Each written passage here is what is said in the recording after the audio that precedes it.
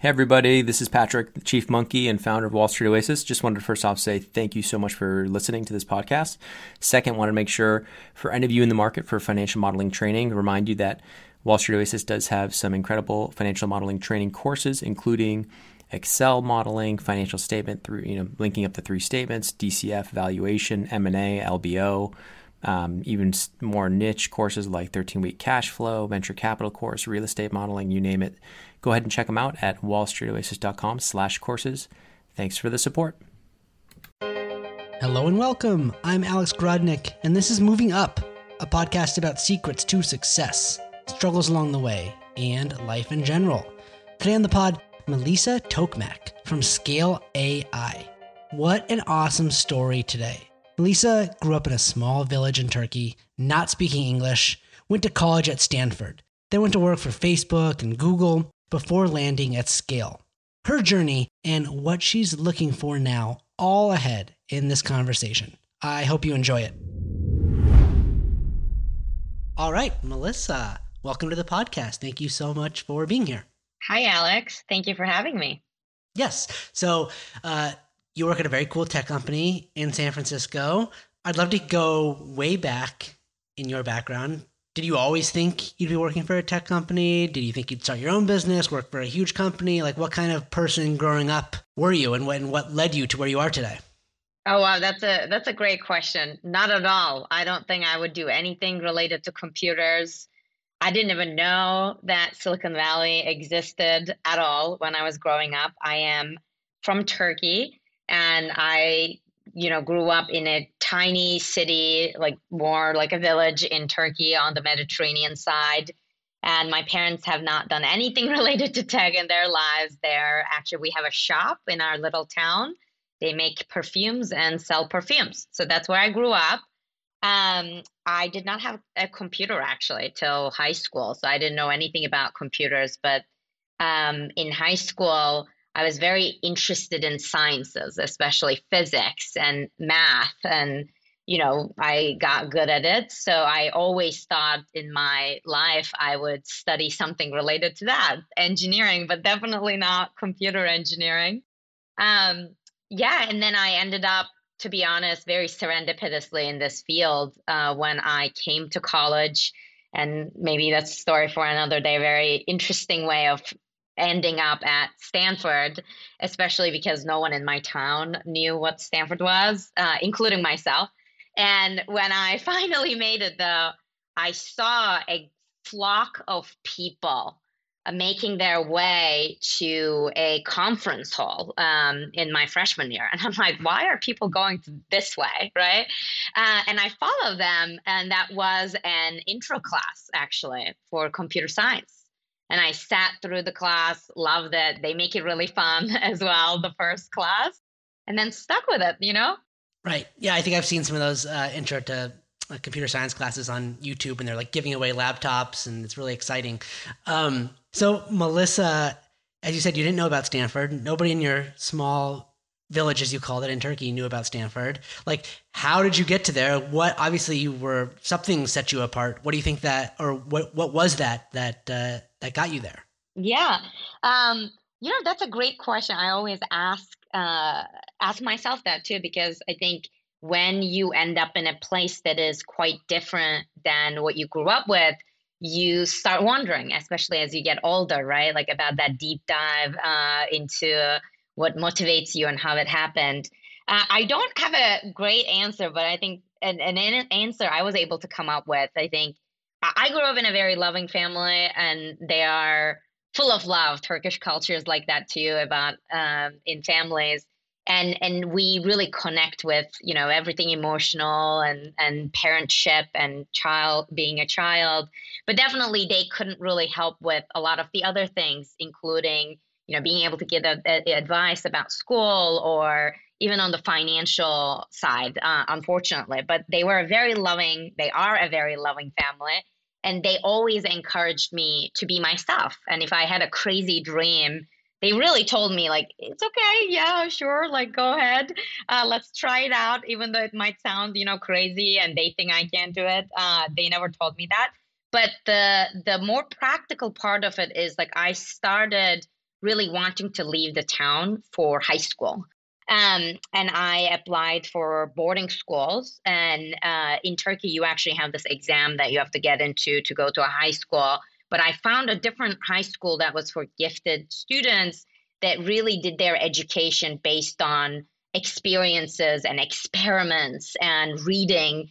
And I took their exams, was able to get in, made my way to a boarding school in Istanbul. It was very difficult for me at first. Like I didn't share it with a lot of people because, I wanted this and I forced everyone so that I could go and study at the school with scholarship. Even though, they didn't want me to leave home, obviously. And I got used to it after months of crying, but finally I made it and I loved it. I loved those relationships. I loved that style of learning. And then on the whole way, it was also a school that teaches you English. So I didn't learn English before high school. And there's like 1 year where you do an English-based education to be able to really learn the classes in English after the first year. And I was in the last class, like genuinely, I had no English. And from there, very serendipitously, heard the name Stanford on the hallway from one of the seniors. And she was applying to Stanford. And I was like, what is that? So I looked it up in like the school and a computer, and it looked really beautiful and pretty. And I was like, whoa, this is great. Let's try to get there. And I applied for summer schools because I was thinking in my mind, I need to go get out of this, like here where English is not spoken day to day, to learn English. And went to some summer schools, was able to get scholarship, was able to find, a sponsor to also get my flight tickets. Like I sent these emails to every person I could guess their emails from.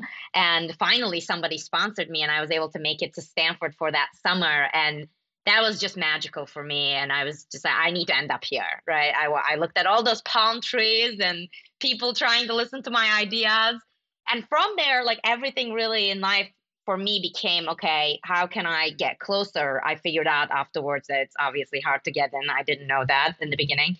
And after that, left Turkey actually to study the last 2 years of high school in India, in United World Colleges, to get more like world experience, definitely improve my language because my English was not good. And that was also a beautiful experience where I was able to show the necessary things, right? Like prove in the application process that I could come in. And the last year I applied and ended up at Stanford. Wow. What a story. And listen, I mean, whatever the emotional intelligence that your parents and family and upbringing were able to instill in you, clearly it worked out. Definitely. I mean, they really supported, like it starts with the fact that saying if someone has dreams and have really ambitions about themselves, you don't want to put that down, right? They really supported that, even though like in practically, like they can't really do anything about it, but it was just that fire that keeps burning in you that you want to always go to the next step. And I think it also helped that, like, as I said, we're a very connected, loving family, but I definitely saw a future, right, that like I could end up in if I didn't take different steps. And that really encouraged me, right, to be able to take a different step about school, about being fearless to move, go to different countries, etc. And definitely it's a combination of that love, but also at the same time trying to avoid a future where I also had various troubles, right? Like I wanted to really end up in a place where I can help my family's later years, like when they become a bit older. Like I want them to have a great life and very comfortable life, and that really pushed me. Like I want to be the one in the family to give that. Yeah, I mean, so you have an incredible amount of inner motivation, and you're able to go actually capitalize this out in the world. So that's amazing. Lots of people have tons of motivations. They're not always able to bring those to fruition. So amazing. So you get to Stanford, you're learning English and computer science. What are you thinking at this point? Yeah. I actually, I always loved startups. Obviously, I got to learn a lot about it in Silicon Valley. I would say Stanford was the right choice for me because I was very entrepreneurial when I was growing up. Like I was that kid in our shop. Like I would die so that I would be dying so that they leave for a few hours and I would be the one to sell the stuff in the shop.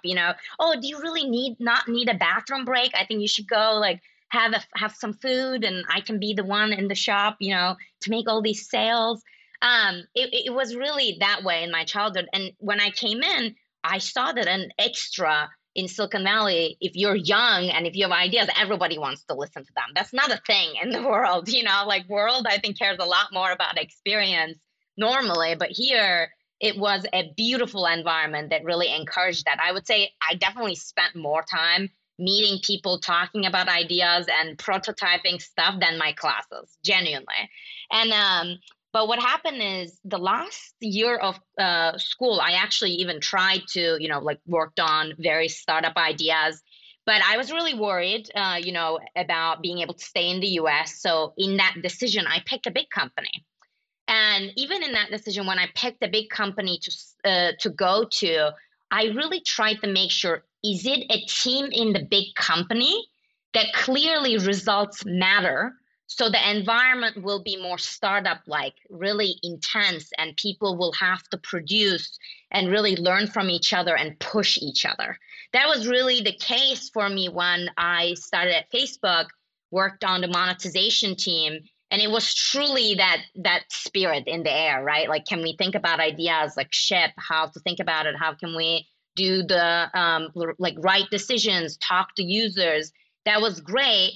But something was still itching. It's not enough. So for me, that's when I left, right? I was looking at that point, I also felt secure enough. Okay, you know what? I figured out some of these other elements in my life that will help me be an entrepreneur here, and looked at various startups and was looking at various startups. Scale, actually, I was not introduced in a recruiting capacity, but originally met Alex, our CEO, via an investor, actually, to just talk about the industry. I think he was really looking into various applications of machine learning. And at the time, I was working on a specific use case that he was really interested in. So we really started our conversation as brainstorming about different ideas and, machine learning, how it can be applied today. It really hit it off. And he called me a few weeks after and said, I have a great role for you. Can I pitch this role?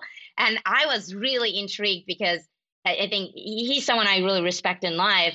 And he nailed my motivations in that pitch. Like, he touched upon everything, which has been a great lesson for me when I'm hiring people. How can you get to know people that will really intrigue them in that role and the process of working with you? And of course, that was like one side. When you look at Scale, you mentioned it yourself, it's really where things happen today in machine learning, in real applications of machine learning, how to enable not only ourselves, but every company to bring this technology in their use cases. That was very exciting to me. After that, I moved within 2 weeks, and I've been here since. Wow. And I mean, just what strikes me is just how authentic your initial interaction was. You weren't looking for a job. You weren't out there saying, hey, like, what can you do for me today? It's like, hey, I'm interested in the same thing you're interested in. Let's connect and chat. And who knows where the opportunity in the universe will take us from there. I find that like that authentic way of talking to people and networking and like genuinely like asking questions and being curious and interested, that's what always wins out over just like looking, emailing people, hey, can I have a job? I'm interested in like that stuff's much, much harder when you're treating it as transactional. And like, in the very beginning, it seems, I don't have a job I want. I need to make this transactional, but it's like the longer term game that you were pursuing where you like forge real relationships with people. Exactly. And I think it's good for both sides, because from the candidate perspective too, like if things start with genuine curiosity and that relationship, you get to see a very real picture of what life would be like too. And when you're joining a place, you want to know everything. You want to know the good, the bad, the ugly, and you want to come into that place ready. Like, you're excited to tackle all of that. And that sentiment really gets built when you start talking to people genuinely about your interests and without, like directly recruitment in mind. sometimes it can start that way too, but I have seen in my, in my experience, like it has been the best way really forward. And especially in today's world, like when everyone is so open to these ideas in the tech world, especially, these conversations are genuinely easy to start. Like you don't even in today's world have to leave your home with it, right? Like I kind of met people before in real life, but today you can do it. There are various groups on, there's Slack channels about topics and industries. There are people, I started talking to a few people on Twitter randomly and then ended up hiring them. So this happens everywhere today. You just have to create that community, your community, and don't wait around for someone to create it. You can do it if it doesn't exist, right? And start talking about those ideas and how you can improve the field or build something new together. Yeah, I love it. So, Melissa, I'd love to hear more about your company's scale and what it does, and what you do there and how your role has evolved over time. Of course. So Scale is a machine learning infrastructure company. So in just a general term, you can think about it as how can we help everyone to do machine learning and actually operationalize it in the use cases they care about today. So in our world, even though we talk about machine learning a lot when it comes to, driverless cars or AGI, like this robot was going to take over the world, it's actually quite difficult to be able to operationalize it for all these companies that are helping us live our life day to day in real world, right? So what Scale does with its products is how can we enable them to do this faster and help them get the accuracy, the efficiency, and the real machine learning be working in real life. So when I actually started as our CEO's chief of staff. And that's a very loaded term because I feel like in these days, like everything can be called that chief of staff. So it's very important to define it, if you ever want to go in that path and define it, what you're going to be doing exactly, and what kind of areas you're interested in and what kind of scope you're going to be having. In my world, that role meant how can you be anything that the company needs at that time, similar to the CEO, right? Like that meant, right, I built new products. I have supported a lot of product people, engineering people. I have gone and did sales, like I closed contracts. I'm a computer science major. I have zero sales experience. And as part of that, the biggest thing was I built our government business unit during my time as chief of staff. And after that, I actually transitioned. I loved this job of building new business units, new products, like go ahead and tackle new industries. And about a year ago, built our Document AI function, the business unit, that is actually building the machine learning models themselves so that others can use it.